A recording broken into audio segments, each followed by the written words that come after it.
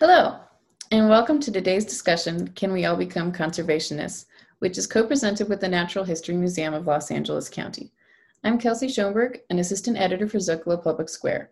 At Zocalo, we work to connect people to ideas and to one another by publishing original writing and presenting conversations like this one. Everything we do is free, and everyone is welcome. You can find us at zocalopublicsquare.org. Today, we're about to hear from science journalist and author Michelle Nijhuis, who joins us to discuss her new book, Beloved Beasts: Fighting for Life in an Age of Extinction. Michelle will be interviewed by fellow science journalist Cynthia Barnett, who spent 25 years as a reporter, columnist, and editor before devoting her career to writing about the environment. She is the author of 3 books about water and climate change, most recently Rain, A Natural and Cultural History. Over to you, Cynthia. Thank you so much. I am delighted to be speaking today with Michelle Nijhuis about her wonderful and timely new book, Beloved Beasts. I have to hold it up for all of you because the cover is so beautiful and the writing inside and the stories inside are just as beautiful as that cover. Michelle is an author and science journalist who writes about conservation and global change all over the world. She works on the Life Up Close series for The Atlantic, and her writing has appeared in National Geographic, The New Yorker, and in 4 Best American anthologies. She has received 2 AAAS Kavli Science Journalism Awards and the Walter Sullivan Award for Excellence in Science Journalism. And we are with her today to celebrate this new book. She's the author of Beloved Beasts: Fighting for Life in the Age of Extinction, which publishes today. I can't recommend it highly enough. I absolutely loved it. I told Michelle I had to binge read it. It was so good. She charts the history of conservation efforts and the people behind them. And that's what we're going to explore today. So Michelle, thank you and congratulations. I thought we should start with the origin story of Beloved Beasts. Could you tell us how you came to write the book?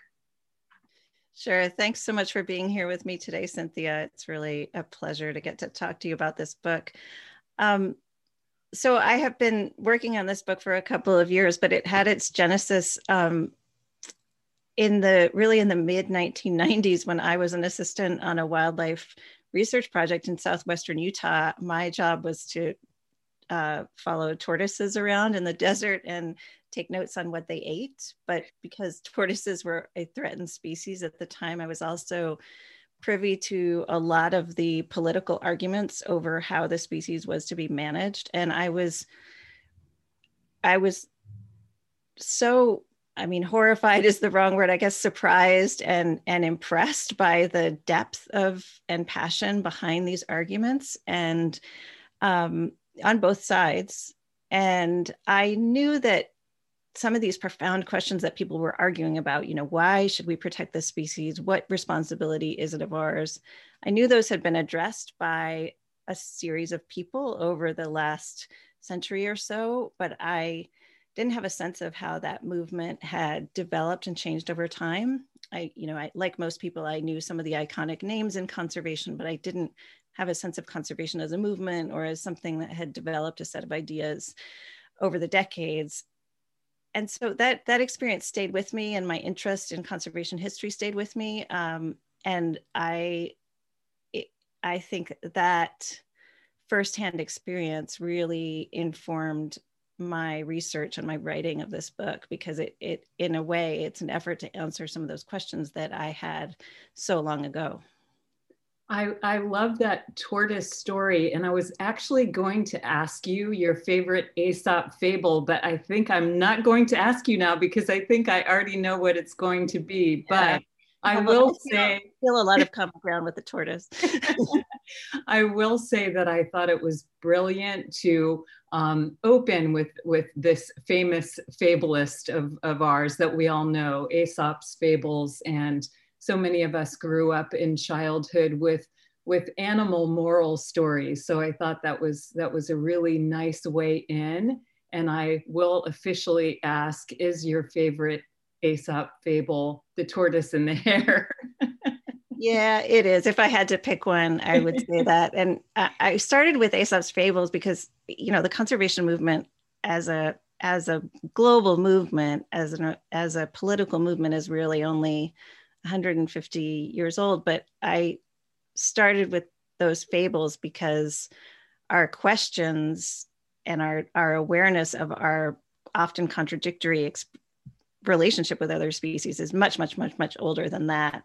And you know, we've been exploring them with humor and with the many different emotions that accompany them for centuries. But yes, the tortoise and the hare, I would say, is my favorite fable, not just because of my firsthand experience with desert tortoises, which I still love to see when I can, but I feel that I'm one of those people who tends to be a little bit introverted and tends to chip away at things for a very long time, sometimes to my own, you know, sometimes longer than I should. So I do feel a lot of sympathy with the tortoise.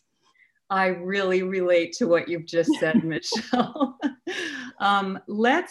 Let's start with a little excerpt. Would you like to read us maybe a favorite bit from the beginning of the book? Sure. Yeah, Okay. I have a short bit here that I think lays out my mission in this book and my hope of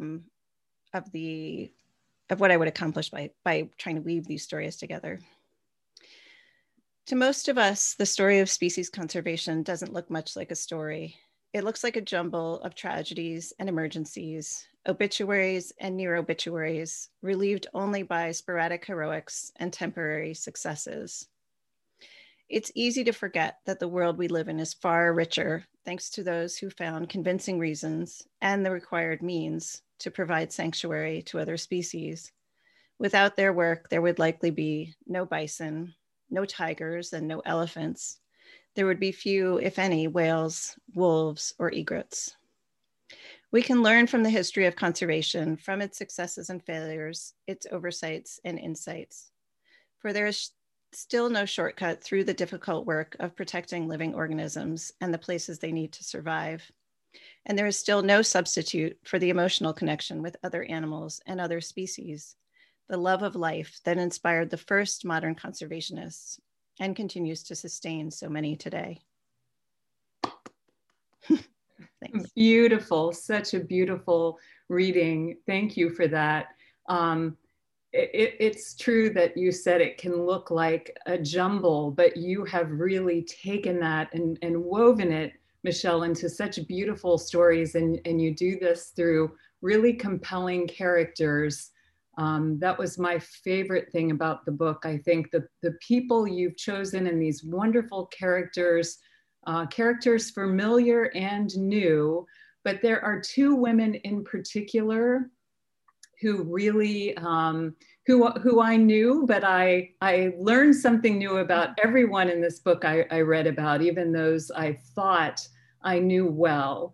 And two women in this book who really deserve to be more widely known are Rosalie Edge and Eleanor Ostrom. So I'd like you to start with Rosalie Edge, who enters the conservation movement by way of the suffragist movement. Let's start with her. Can you tell us a little about who Rosalie Edge was and why you chose her as one of the characters in this book? Sure.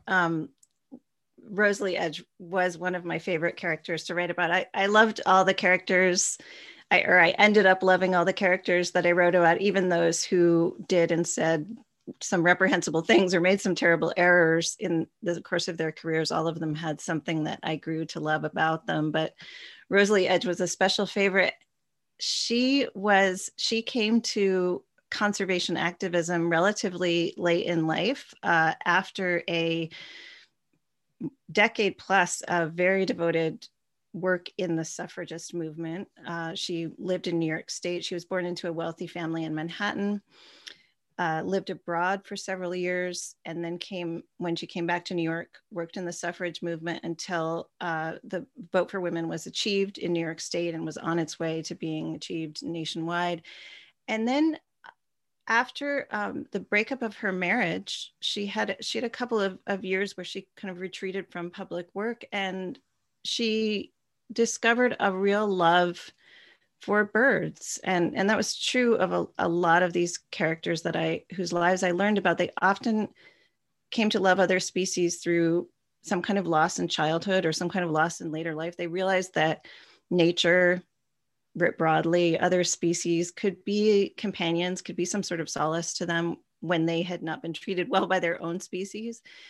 So Rosalie Edge was definitely one of those. She befriended the very devoted core of birders in Central Park in Manhattan, which still exists today. There are still people who go to Central Park every morning to look for the migration.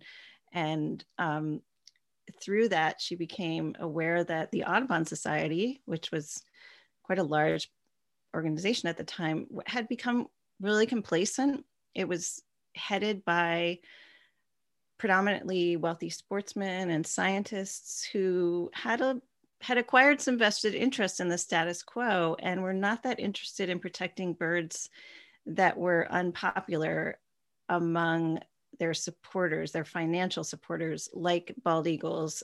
Birds of prey at the time were considered, even by many conservation-minded sportsmen, were considered pests. Even though the bald eagle was the national bird, it was not considered something that people were concerned about saving.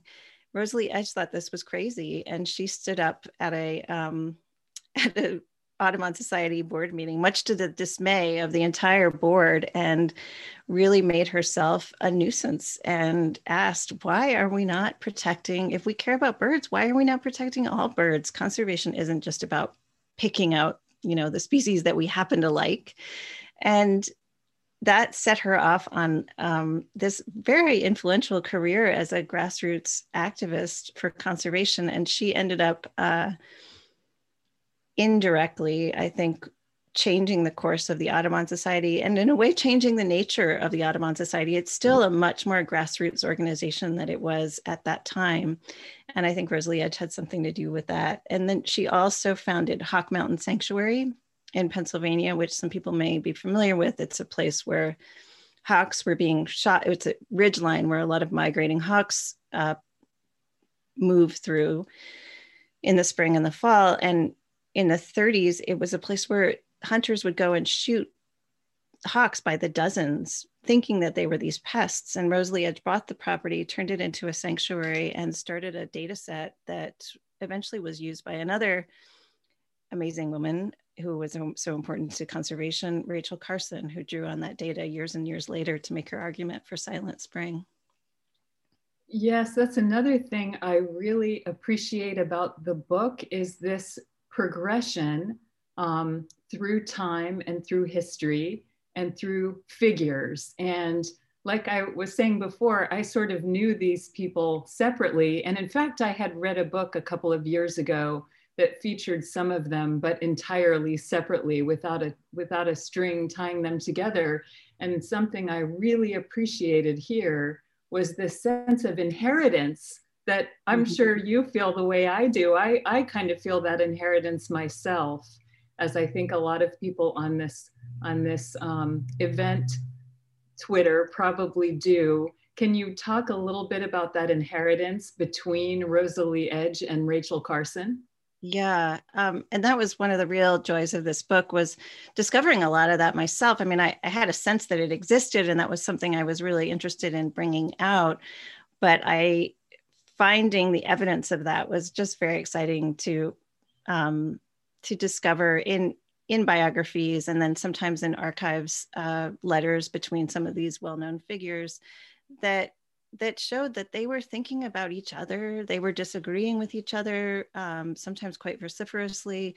They were building on each other's ideas, learning from one another. And I just loved finding those connections, and, seeing them express gratitude to each other, or even in the few instances where they expressed hostility to one another. That was also exciting.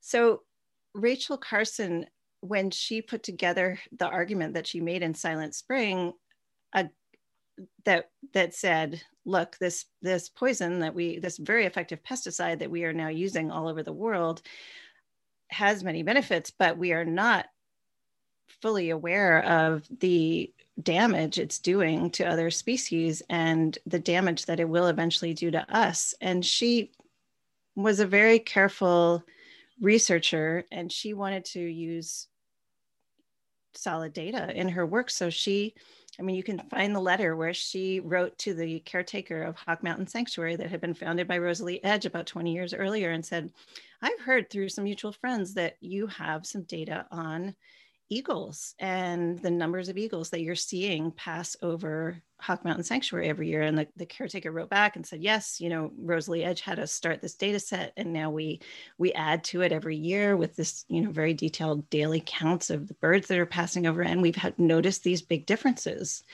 And she wrote, Rachel Carson ended up saying that was a crucial piece of her case that she made, because a lot of it was it was a very strong case, but a lot of it was circumstantial in tying it precisely to DDT. She had to look at a lot of different case studies and sort of almost make a legal argument that, look, not all of these things can be happening coincidentally. And so that she was able to say, look, this data set has been underway for almost 20 years now. And look at this dramatic drop. That meant a lot to her argument. And we wouldn't have it had it not been for eccentric Rosalie Edge, who, made herself a nuisance and made it her business to make sure that ridgetop was protected back in the 1930s. So true, and a wonderful story.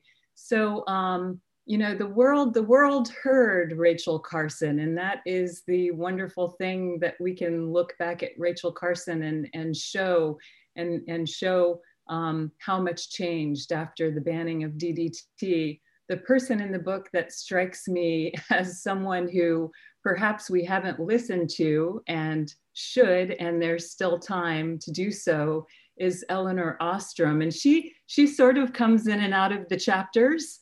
And so I wondered if you could talk a little bit about her and how she fits in, and, why perhaps, if you have any theories about why we haven't heard her important message and how we get there. Yeah, thanks for asking about Eleanor Ostrom. She's one of my favorite, even though she isn't foregrounded very much in the book, she is one of my favorite characters. And in a way, the patron saint of the book, because I feel like she has such an important message for where we need to go as conservationists in the future. She was not a professional conservationist.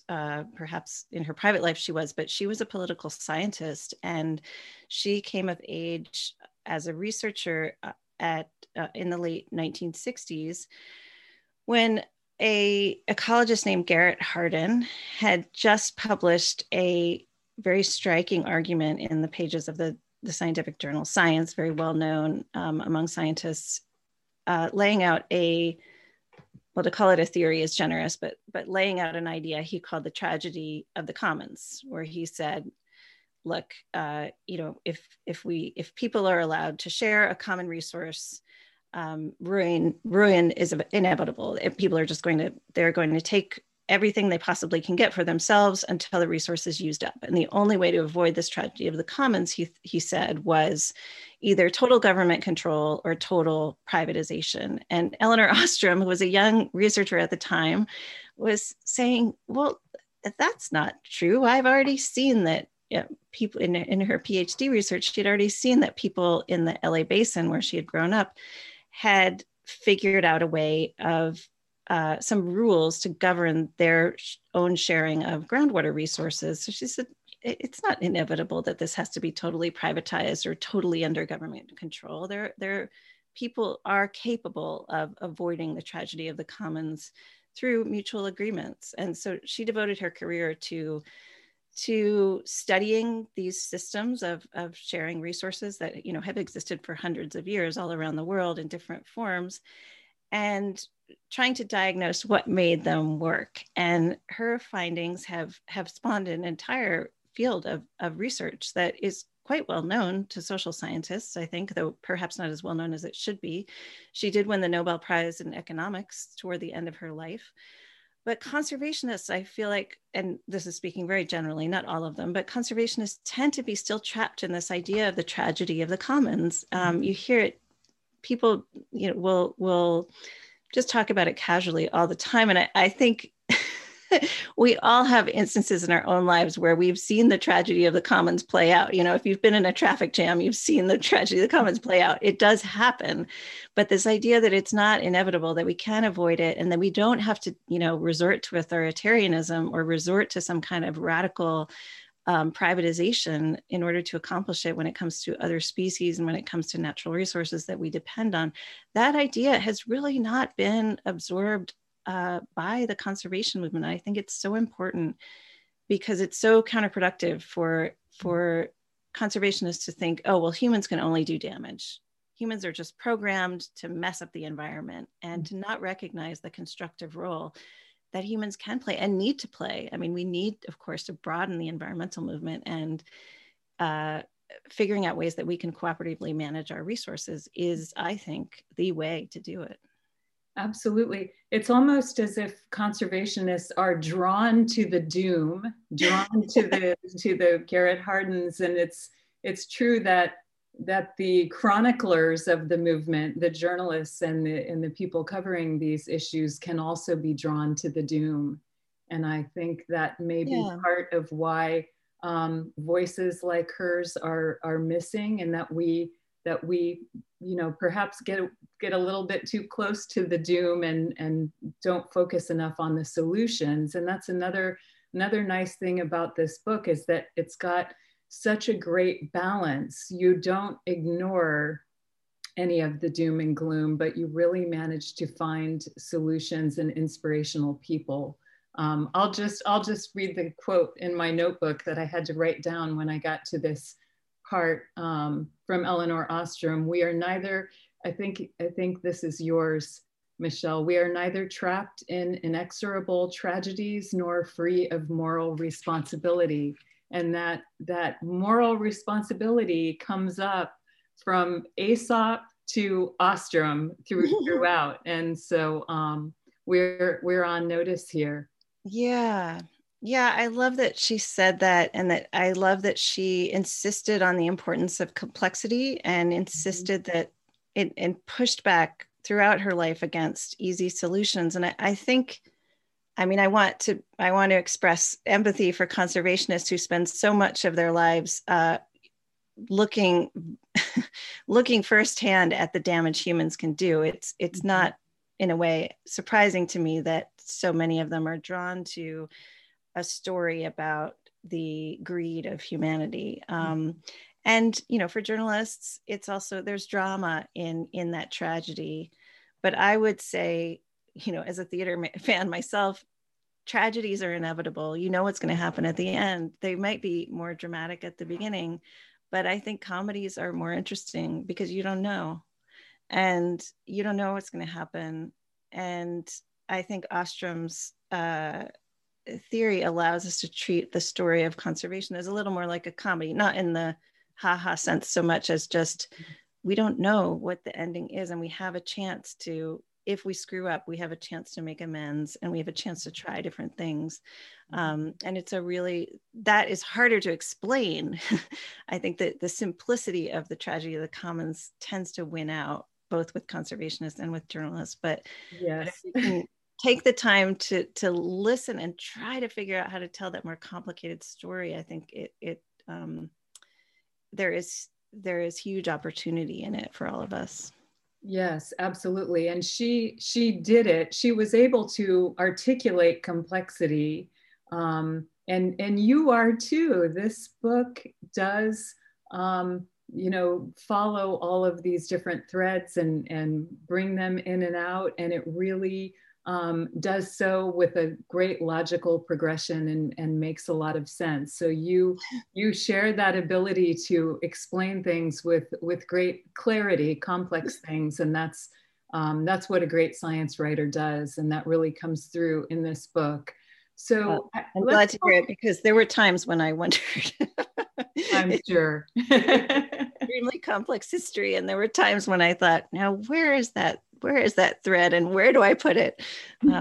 But yeah, it was one of the most fun parts of the project, if the most difficult. Yes, yes. So let's talk about Aldo Leopold, because when we talk about some of these tragedies, Aldo Leopold was working on wolves, and wolves have been in the news these past few weeks because of the, the gravity of the wolf hunt in Wisconsin. I think they put out a certain number of days, and the wolves killed far outweighed the estimate. And now there's been some good stories, one by AP, kind of looking at the broader region and the broader country, and the truth that there's kind of something of a shift underway, perhaps, in wolf hunting. So let's unpack this a little bit. Could you talk about Aldo Leopold in the context of hunting? Because your book is not anti-hunting, and there could be people on the call who are surprised by that. And I would like to hear you talk a little bit about, what we are to learn from Aldo Leopold that might help us. In fact, I asked Aldo Leopold's biographer, who I know you also know, Kurt Miney. I once asked him what would Leopold say about this, and he really hated when people asked him that question. So I'll try not to put it that way. What might we have to learn from Aldo Leopold about what's going on now with the intensity, the return of an intense wolf hunt in the United States? Yeah, it's heartbreaking what's been happening with the wolf hunt the past couple of weeks. Let me start with my general attitude about hunting. I tend to think of hunting as again something that is very complex. There is plenty of it has caused great ecological damage. It can be done very cruelly, but in the best cases, I think it can be a useful tool for opening up an opportunity for peaceful coexistence between humans and other species, when in the case of dangerous or destructive animals that truly do multiply beyond the habitat we have left available for them. I also think that subsistence hunters, people who still hunt for meat, have been left out of the conservation movement for far too long. And I think the conservation movement would be better for including their interests and concerns in its approach to protecting other species. And then I also look back to history, where the conservation movement, for better and worse, as I talk about in the book, was founded by elite sportsmen who had many flaws, but did have a genuine admiration and appreciation for the species that they protected. So I do have, I'm not a promoter of hunting anywhere and everywhere, but I do have an appreciation for its uses and for its significance to the history of conservation. Aldo Leopold was not a wealthy hunter, but he was raised by an enthusiastic sport hunter who also happened to be a very ethical sport hunter, who was aware that he grew up at a time in the Midwest when there were very few hunting regulations. Leopold's dad taught him that in the early 1900s that, even though you shouldn't take all the ducks that you could shoot in the day, that, that you needed to be very thoughtful about how you harvested your dinner, so to speak, and that you shouldn't shoot an animal for no reason. You should eat it. And that was the beginning of Leopold's conservation ethic, which became incredibly significant to the conservation movement as he grew older and became a professor of wildlife biology, and someone who just beautifully, I think, expressed human responsibility to what he called land, and I think what ecologists would call habitat. And then famously, he had a conversion where in his youth, he shot a wolf. He was a young Forest Service forester. He shot a wolf without thinking much about it. And when he went to, it was something that very common, people did it all the time. And when he went to, he was at the top of the canyon, and he went down to see what had happened to this wolf that he shot. He realized it was a female wolf, and that she had small cubs. And he watched her die, and it made a big impression on him. And he didn't convert, so to speak, to understanding the importance of predators in the ecological web until much later. But that was the very beginning of a long conversion to really appreciating all species and the importance of protecting all species. So I think about what's happened the past couple of weeks with these hunting groups trying to take advantage of some of the Trump era rollbacks before Biden's appointees are fully in place and able to once, reinstate some of the protections for species. And there's such greed, there's such real kind of delight in the cruelty of it.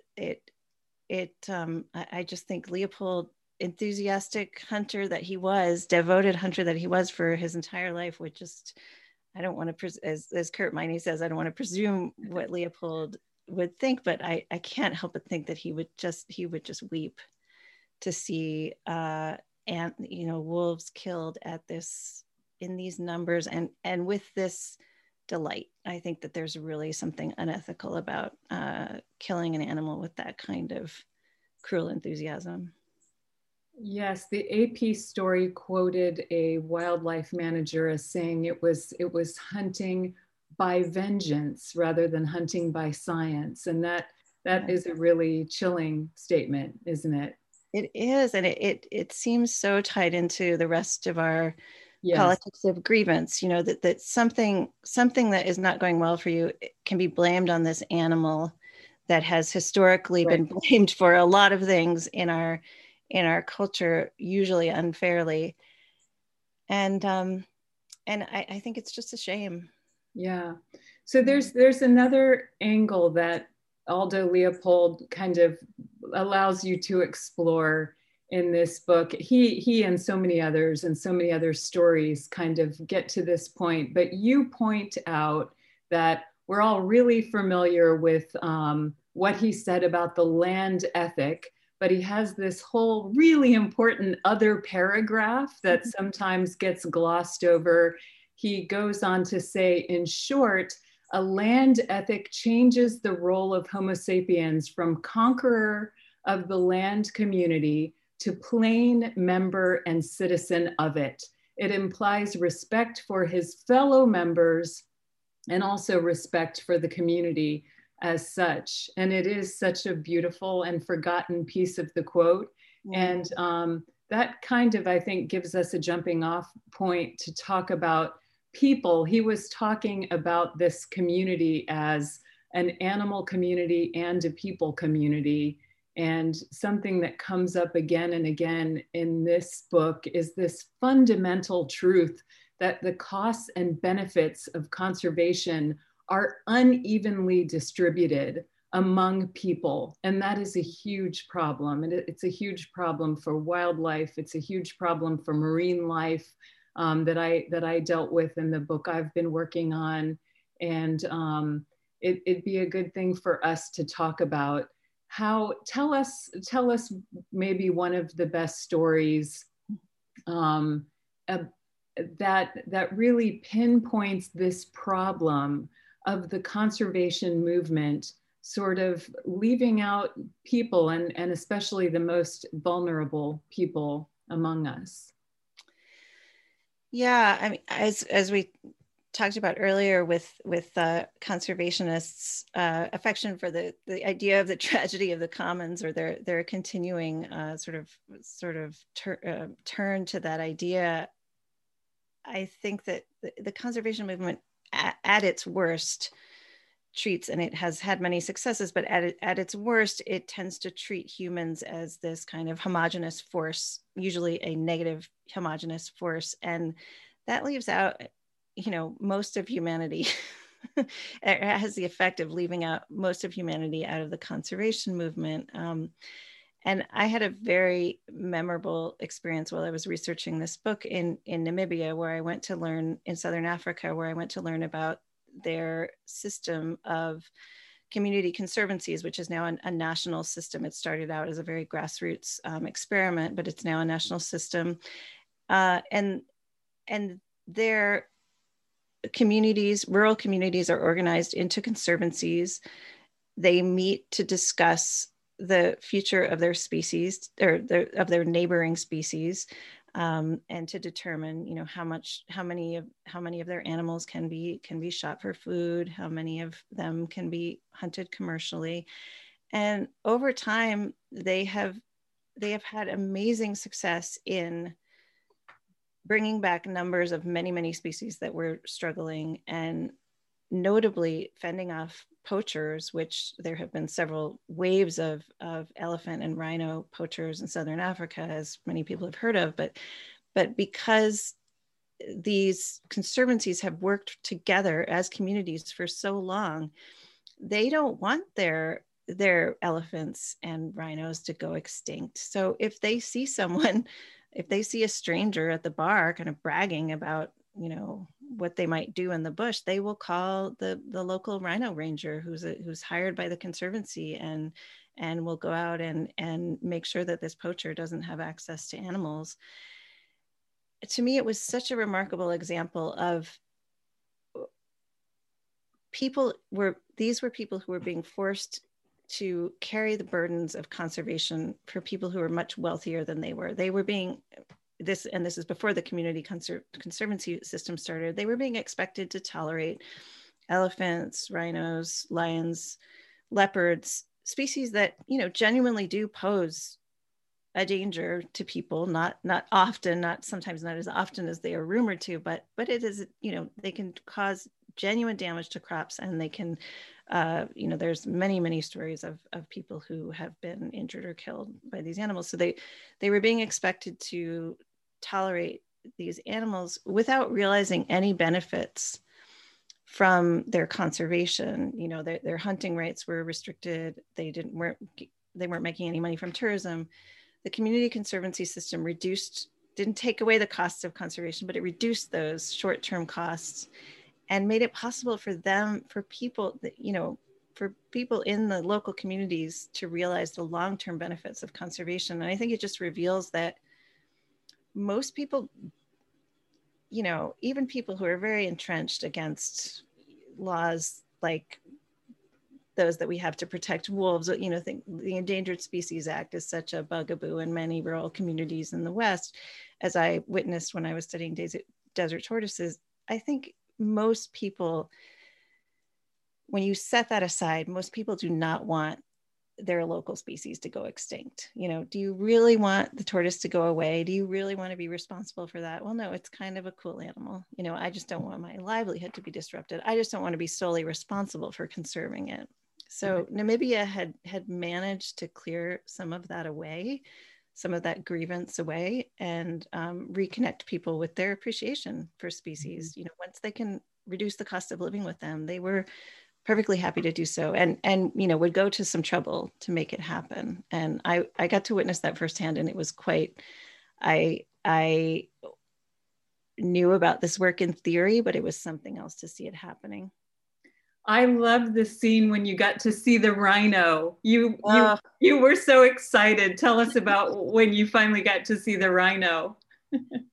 That's right. I got to see her. Well, it was so funny because, you know, fortunately, these animals are not, you know, they keep their distance from people. You know, even if you're out trying to find them, they know that it's risky to be around people. But I did get to see one rhino, and it was kind of hidden at high noon. You know, in northern Namibia, it was very hot, and it was hidden in the shade of a partial shade of a tree. And the guide that we were with said, "Look right there," and there it was, sticking its little horn out of the bush. And it was so memorable how it just looked at us, and kind of, if a rhino could shrug, it would have shrugged, and took itself away after, didn't hurry, but took itself away after a few minutes.